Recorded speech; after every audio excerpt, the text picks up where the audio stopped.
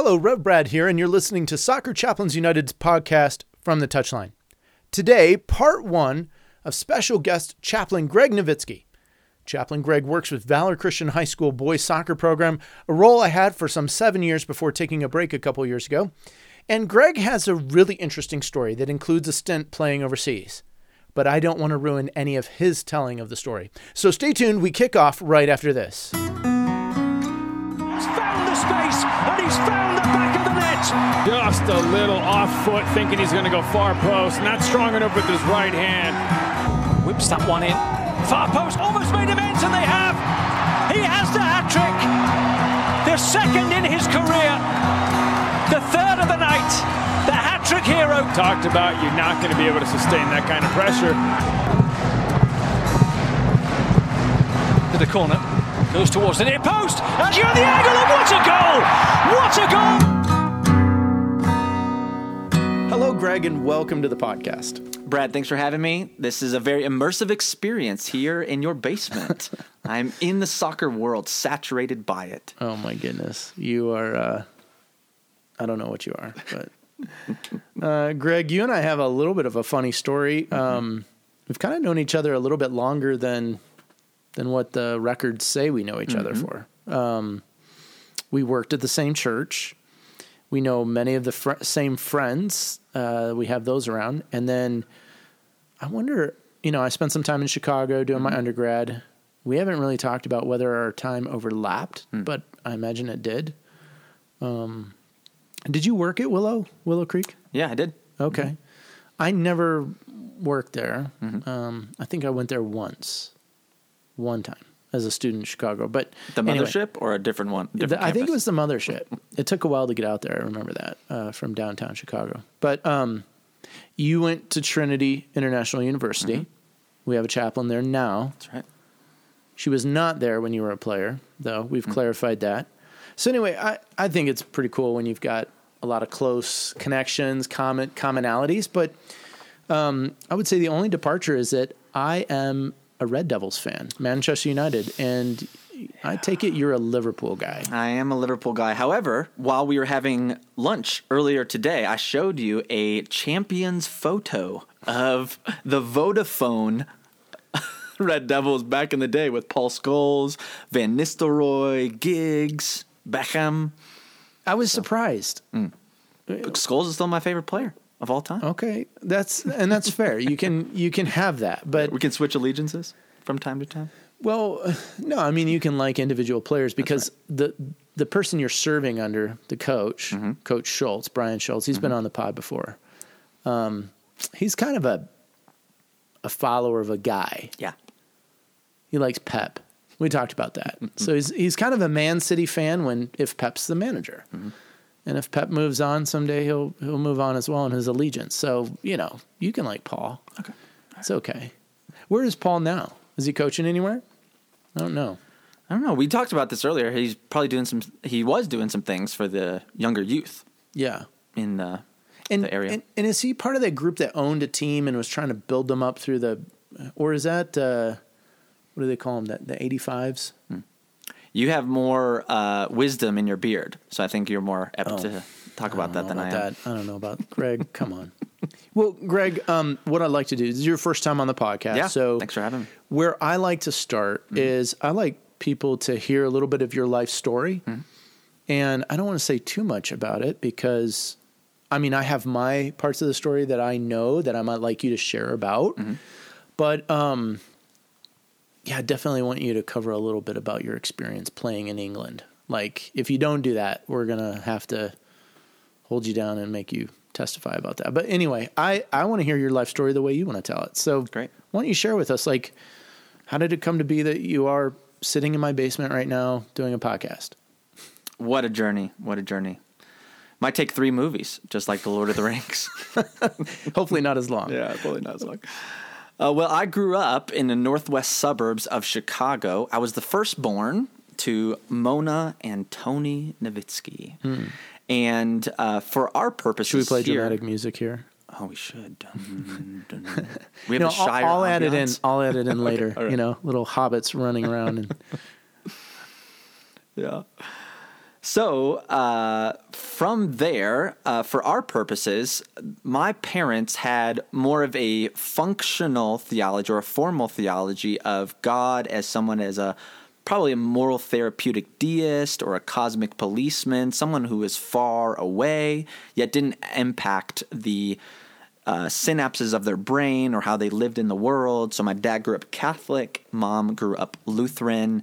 My brother came about 3.5 years later, but as I've described it to people, we were Creasters, not Willow Creekers, Willow Creasters, or Creasters meaning we went to Christmas and Easter services. So their formal theology in their brain didn't work out into its functional theology of how we lived in the world. So some of the major things that I focused on as a kid were image management, performance, and especially sports and or intellectual endeavors. So growing up, my dad wasn't very involved in my life at all. And he was actually someone who had alcoholism, had some verbal abuse to my mom, and wasn't around for some significant event. So that really shaped me as a young boy to think about what does it mean to be a man in this world? What does it mean to live as a person in this family? And so then fast forward until I was about 17, and I'd been playing soccer. I'd been doing well in school. Now, how'd you get into soccer? I mean, Chicago, suburbia being what it is, why soccer? Why not another sport? Yeah. I was a pretty shrimpy kid.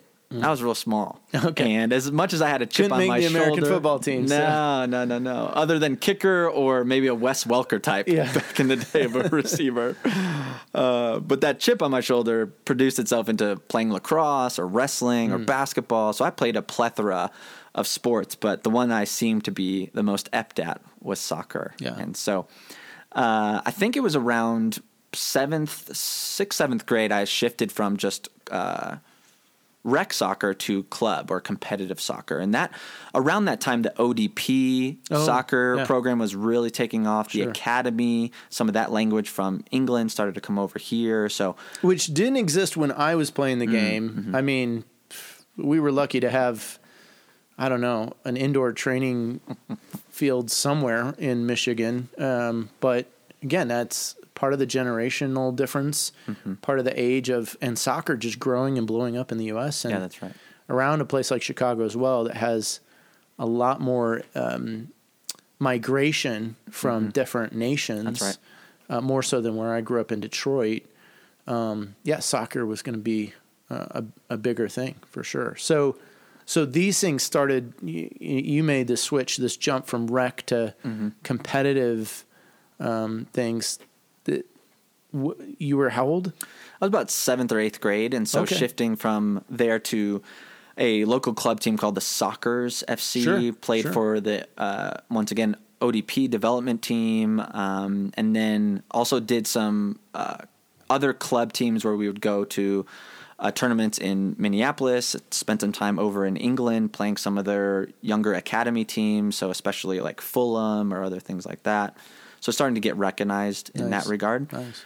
So I was gone every weekend or so, or even almost every day playing soccer on a weekly basis. Was doing well in school as well. Didn't have that much of an interest in faith or God or future. It was more, let me work really hard and accumulate a bunch of assets or a bunch of experiences that create a sense of worth and value inside of me. Sure. Then it was about 17 years old that I went to a friend's house, and at the time, my lung capacity was really large. And so I could, if need be, smoke some weed if I wanted it. And so I went over to a friend's house. He said, "Hey, do you want to smoke after school?" I said, "Yeah, absolutely." And so I already blamed Colorado, now living in Colorado, that influence made its way to Illinois. But I remember sitting on my friend's couch, and after we were there for probably about 5 hours together, I leaned back in my chair and I asked 2 existential questions, which I had a profound moment of clarity about, which doesn't really make sense from my mental state at that point. But I asked two questions. One was, is this it? And is this what life's about? Getting a full D1 scholarship, being very close to a valedictorian, doing well in all these different areas. That seemed like a really shallow life. I do all these things, and then what happens if I get them or I don't? So then that led me to be a part of Willow Creek as a young man. And I had a distinctive friend named Andy who was very influential in that communal reality. And so as I started going to this youth group in about 2009, I said, you know what? I'll say yes to Jesus, but under three conditions. There has to be three things that come together for me to actually say yes. And the first one was the intellectual component. It had to be rigorous. It had to make sense. I couldn't take a blind leap of faith. A faith step based on good evidence is what I was thinking about. So I read books like Søren Kierkegaard, C.S. Lewis, Francis Schaeffer. So already inciting danger as a young kid. Yeah, I mean, at your age, too, to take those things on. So then the second one was, or at least one of my favorite Søren Kierkegaard quotes is, life is lived forwards, but understood backwards, which I think is profound. It is. Two, there had to be a communal component. So there had to be a distinctive by what people said and believed over time. Just like I was mentioning before, like our formal theology, what we think and say about God has to translate into how we live with God and other people. Now, was this a condition because you hadn't experienced that with your growing up with your parents? Or, like, how did you come to put these terms? How did you draw up the term sheet for Jesus? Yeah, totally. Well, it was through vivaciously reading and thinking through categorically, how do we experience our world? And so I may have not used that term back then, but I definitely knew there had to be something about what people said and believed over time for me to think that this is viable, credible. And often in high school, I would think Christians were really stupid or not very smart or thorough on how they thought or lived in this world. And so when I started to see that, okay, their love produced in them a response to the things that I would never respond like that to. Okay. And so that started to percolate and go, wow, this is really distinctive in that regard. Sure. And then three, it had to be personal. God had to meet me personally. So the first two came together after 4 to 5 months. So once again, springtime into the summer of 2009. And then I was invited to a summer youth camp at Willow in 2009. And that's where God met me personally. What was that like? I mean, how did he meet you? Yeah. So while we were at a camp, those two things started to really produce a sense of what other theologians calls these infusions of grace. And so I started to think, okay, there could be something more than is actually there. And so while the speakers were talking about the different vignettes of who God is to us and to the world and what he's done, I started to think, wow, okay, like this could actually shape who I am in the present to engage the world. And as if you're unfamiliar, that there are contents and context to the gospel. The gospel is good news that while all of us are devastatingly broken by sin, we are beautifully made in his image. And kind of like a fidget spinner for our younger audience, we've spun out of sync with God. And he's done something dramatic and decisive in the Son of Jesus Christ. He has come to liberate us from the tyranny of ourselves, to reconcile us back to our truest selves, himself and other people. That what he did on the cross in the grave has implications for me now.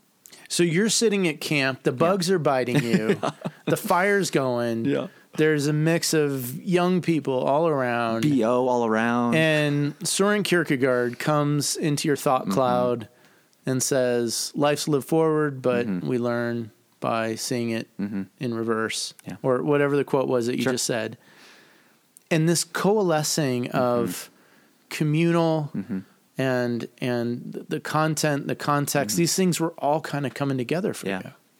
And then it was in that moment then when the speaker was speaking about what Jesus has done, what he longs to do in your life, there was this gripping to my soul, and almost not apprehension. It arrested me in that moment. Now, were you looking around at other kids going, did anybody else feel that? Or like, were you kind of conscious that this personal encounter with God was happening to you through the speaker's words and through that particular moment in time? Not only that particular moment in time, but one of the most catalytic ways I experience him is through worship, is through songs, through singing. And so while the music was playing, I sensed that, okay, I gotta lay down my life if I'm actually serious about this. Not only intellectually, communally, but personally, with my body posture. So I actually went to the ground on my knees. Face down? Face down. Face down. And started to weep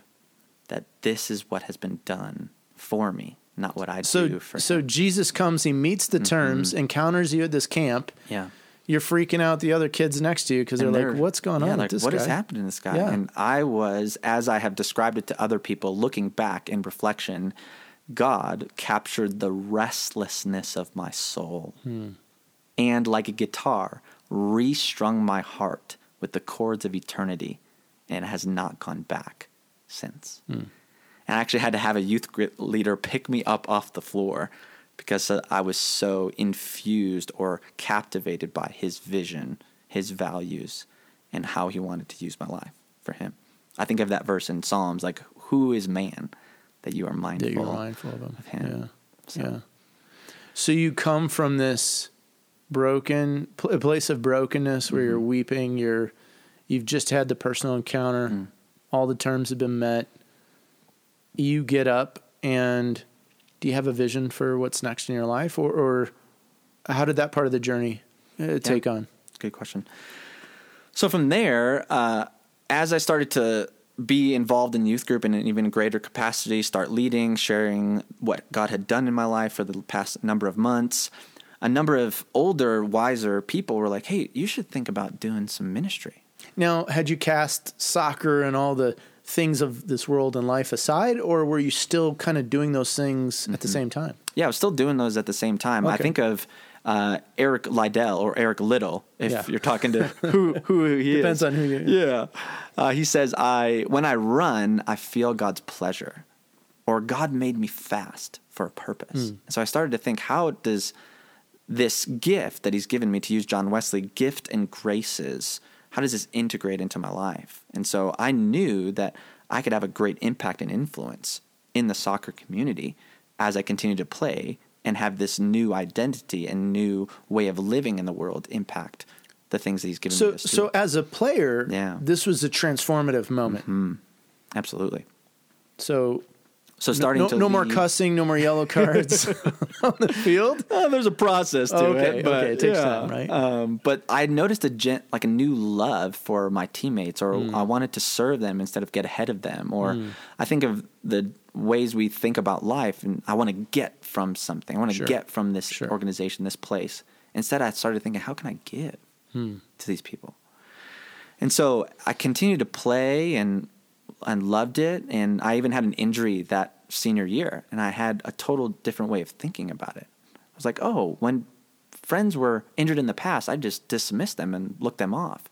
Now I'm starting to have this redemptive outlook on how I might serve, see, value, and care for the people that are around me. It's not soon after that Jesus does something internally that he lifts my head and turns me to the person that needs him or needs attending to the most. So I continued to play and going into my senior year. And so not only did I have a death to life experience with God, then I had an amazing soccer practice my senior year. This was in January 2010. Now we're talking soccer practice. Soccer practice. This is just a training session. Yeah, a training session. And while I was at the training session, I was going against the number one recruit in the state, going to Michigan State that year. Played against him the whole practice, played lockdown defense, like a lockdown corner in American football. Yeah. He actually got tripped at one point, and he tried to kick me. He tried to fight me during practice. He got kicked out, and I didn't retaliate. And I'm driving home, and I'm thinking, like, man, I got a D1 scholarship. I'm blonde. Like, I'm the Christian David Beckham. This is awesome right now.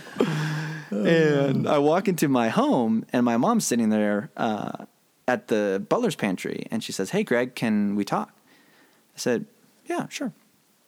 And she said, "Dad has had a heart attack.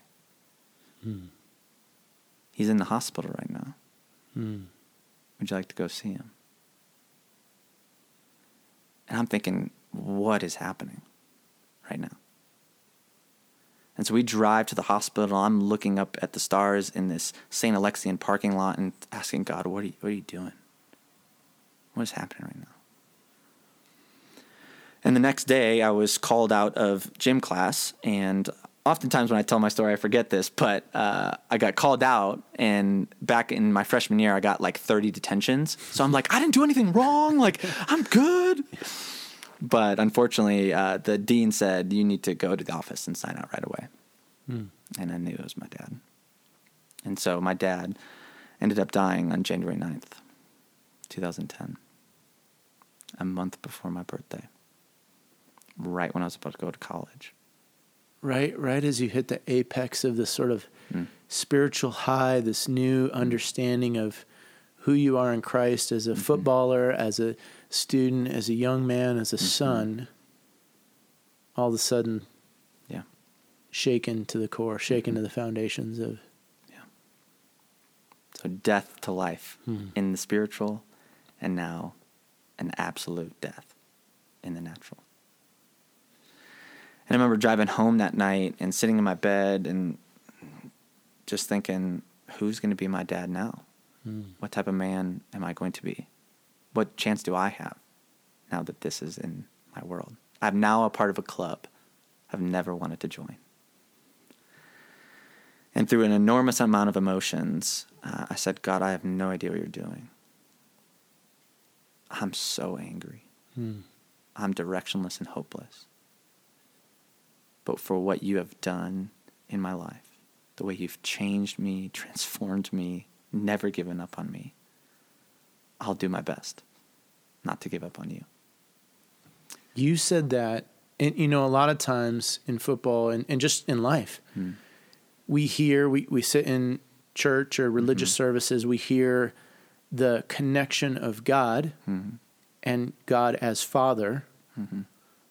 And here is God, the Father, taking away your father in a matter of speaking. And yet you've said to him, I'm not going to give up on you. I try as I might. I'm going to try really hard. I'm not going to give up on you. I mean, Greg, just to help our listeners understand, is this something you're saying in moments after your dad's death, or is this taking hours, a few days, weeks? Like, is this, maybe this is still part of your process and your story. Is it, because many times if we have an abusive father, if we have a negligent father, if we have whatever fill in the blank father, for me, I have had a workaholic father. And so sometimes I've equated the things I've seen in my father, the things I know about my father with God the Father as an expectation. God expects me to work hard. God expects me to achieve. And like, so we make these a transference, these parallels. What was that like for you though? Did you kind of put an expectation on God or feel an expectation from him because of what had happened with your father? Yeah, that's a good question. Well, I heard something, whether it was from a preacher, it came into my mind proverbially or whatever it was. I, before my dad died, heard that God is not the reflection of our earthly father, but the perfection of him. So any good, any shred of value is exponentially, eternally in God. So you had a correct framing of God before this all happened.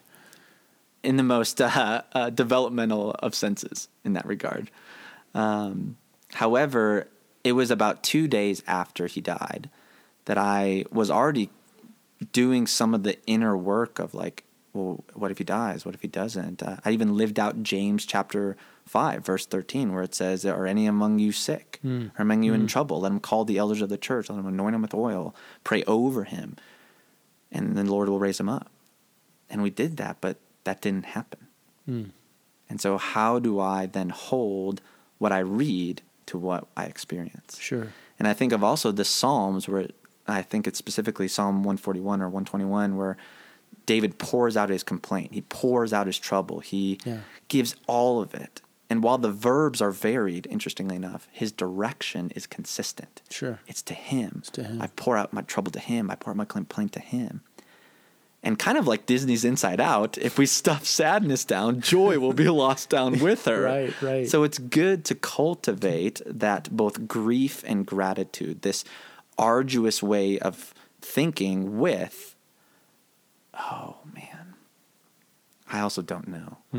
And I'm going to entrust myself to the one who knows all in that regard. And so while my life was in pieces and my dad was still gone when I prayed that, there was a peace and a hope that percolated inside of me because of my ability given by him to me to trust, to see, to sense. And what's fascinating is I don't remember saying that prayer until about 5 months later when I was meeting with a youth leader friend, and I had told them that 5 months before. And so when they told me that, I started to weep. I'm like, oh my gosh. Because I don't even remember saying they that. reminded you. They reflected back to you something that you had said. So that question you asked as a young man, who will now be my father? Has God answered that prayer? Or is he answering it? I mean, yeah, it's a great question. Well, what's profound is I think of Jesus' words when he says, if those who seek to save their life, they'll lose it. But if they lose it for my sake, they will find it. That's so often in our North American culture, we will say, be true to yourself. Follow your heart. Yeah. But Jesus says, die to yourself. Yeah. Not that he's taking something entirely away. He wants it to not have a hold on our life the way in which it often does in mine, maybe in yours, maybe in our listeners. So I've noticed the profound redemptive of God to bring men in my life to reflect to me what is needed and how I can become all that I'm meant to be under God. I can name so many different people's names even now who have been that to me. They have offset the deficit, or often what I've said, the handicapped nature that I feel. Whether that be through mentors or friends or counselors or the people that I get to be influenced by. So, and there's both what theologians of old have called his sovereignty and our responsibility.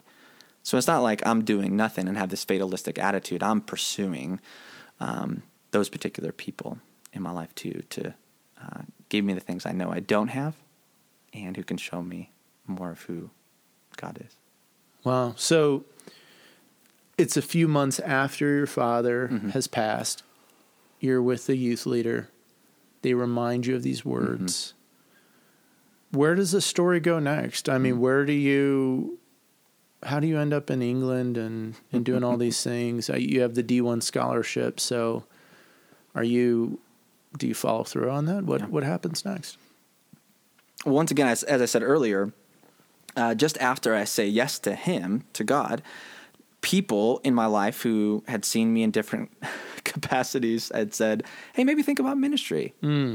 Ministry being, whether it be in a church setting or a parachurch setting or an urban ministry. I was like, I just said yes to this whole thing. Like, what are you talking about? And there's so, more? There's more to this? say. What are you talking about? And so, interestingly enough, fast forward to that same camp a year later, 2010, I sensed that there was this greater hitch on my life that soccer had become the ultimate thing rather than the good thing, that I was clinging to that rather than to him. And so I started to sense maybe I need to let go of this D1 scholarship and be willing to do that. And so I went to my mom and said, hey, this is what I sensed or heard in this one camp. What do you think about that? And she was like, absolutely not. That's how we're paying for college. Yeah, you can't let go of it. It absolutely makes sense, too, that 4 or 5 months after her husband dies, for her son to come and say, this is what I'm sensing. was very disruptive and concerning and confusing to her. And so as a way to both honor my mom and honor God, I said, well, what if I went to school, this one particularly, for a year, and then we can reevaluate? And looking back, I'm like, I was already trying to exercise some entrepreneurial spirit there. Sure. Like, let's talk about the risk and reward and all that. But so I went there for a year, and then I thought, I need to actually come back closer to Illinois. I noticed some things rumbling in my heart that I hadn't addressed or attended to. I missed my mom and my brother, wanted to be closer to the church I had a significant experience with. And so it was around that time I started to think, okay, I'll go back to Chicago and I'll go to Wheaton. I mean, we had talked about going there and playing soccer there, and I had a good relationship, and I thought, I'll go there.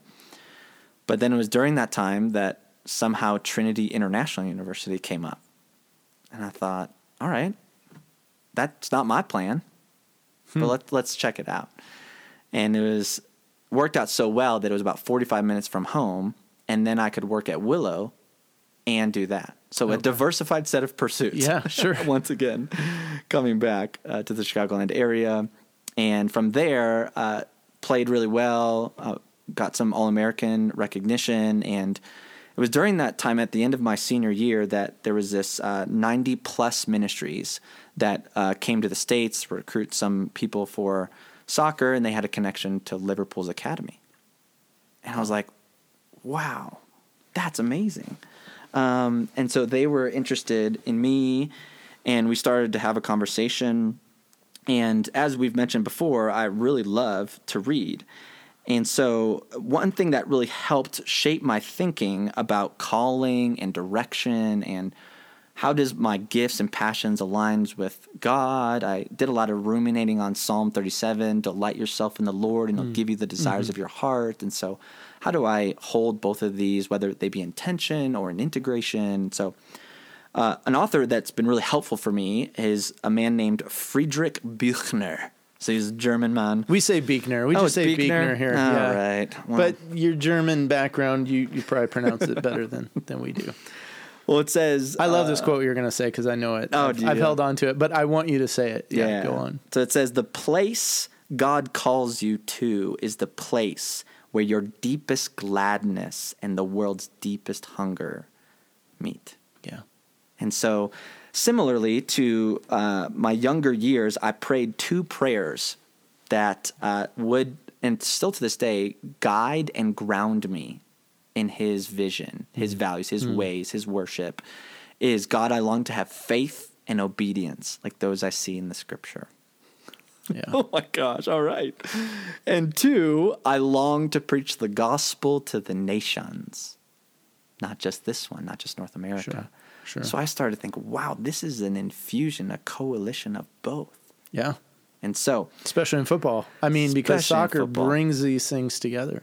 Yeah, so the fact that I had these convergence of two realities, like my identity in him, my sense of being in him, and I get to play soccer, that's the dream as a young man, to play professional soccer and do some ministry. So I moved to Liverpool in 2014 and played over there for a year in their academy system, a plethora of stories there. But one of my favorites was not entirely soccer related, but through soccer, I was able to get connected to a particular church that was running a course called the Alpha Course. If our leaders are unfamiliar, it's a 12-week course that helps people go through the basics of what it means to have a relationship with God. Why do we pray? What about evil? Does God still heal today? And it's all done in a very conversational, not so much propositional way. And we had this one moment where we were talking about, does God still heal today?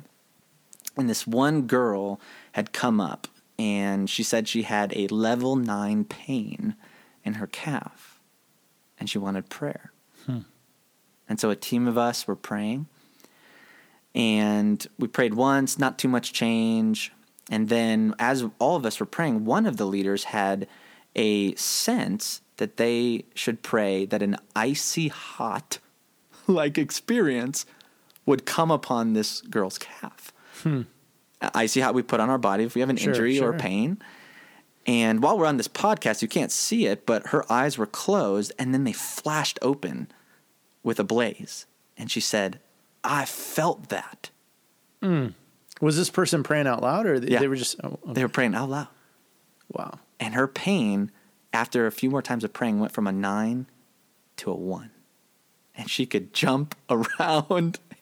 It was phenomenal and startling and stunning and incredible. So, That must have had an impact on you being a footballer in an academy setting. Absolutely. You're thinking, oh, man. Yeah. Prayer works. Prayer does work. And it's simply talking to him. It's a two-way conversation, listening, receiving, and living.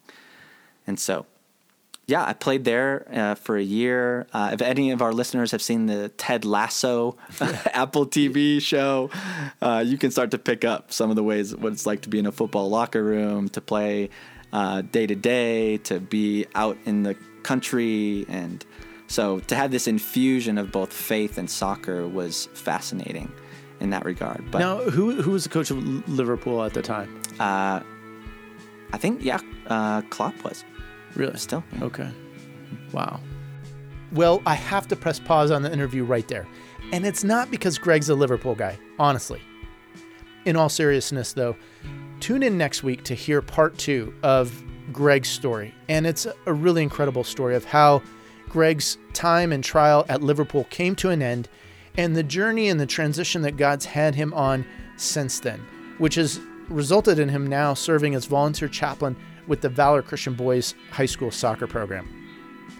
Well, you've been listening to Rev Brad and Chaplain Greg Nowitzki coming to you from the touchline, and I hope to see you next week for part 2.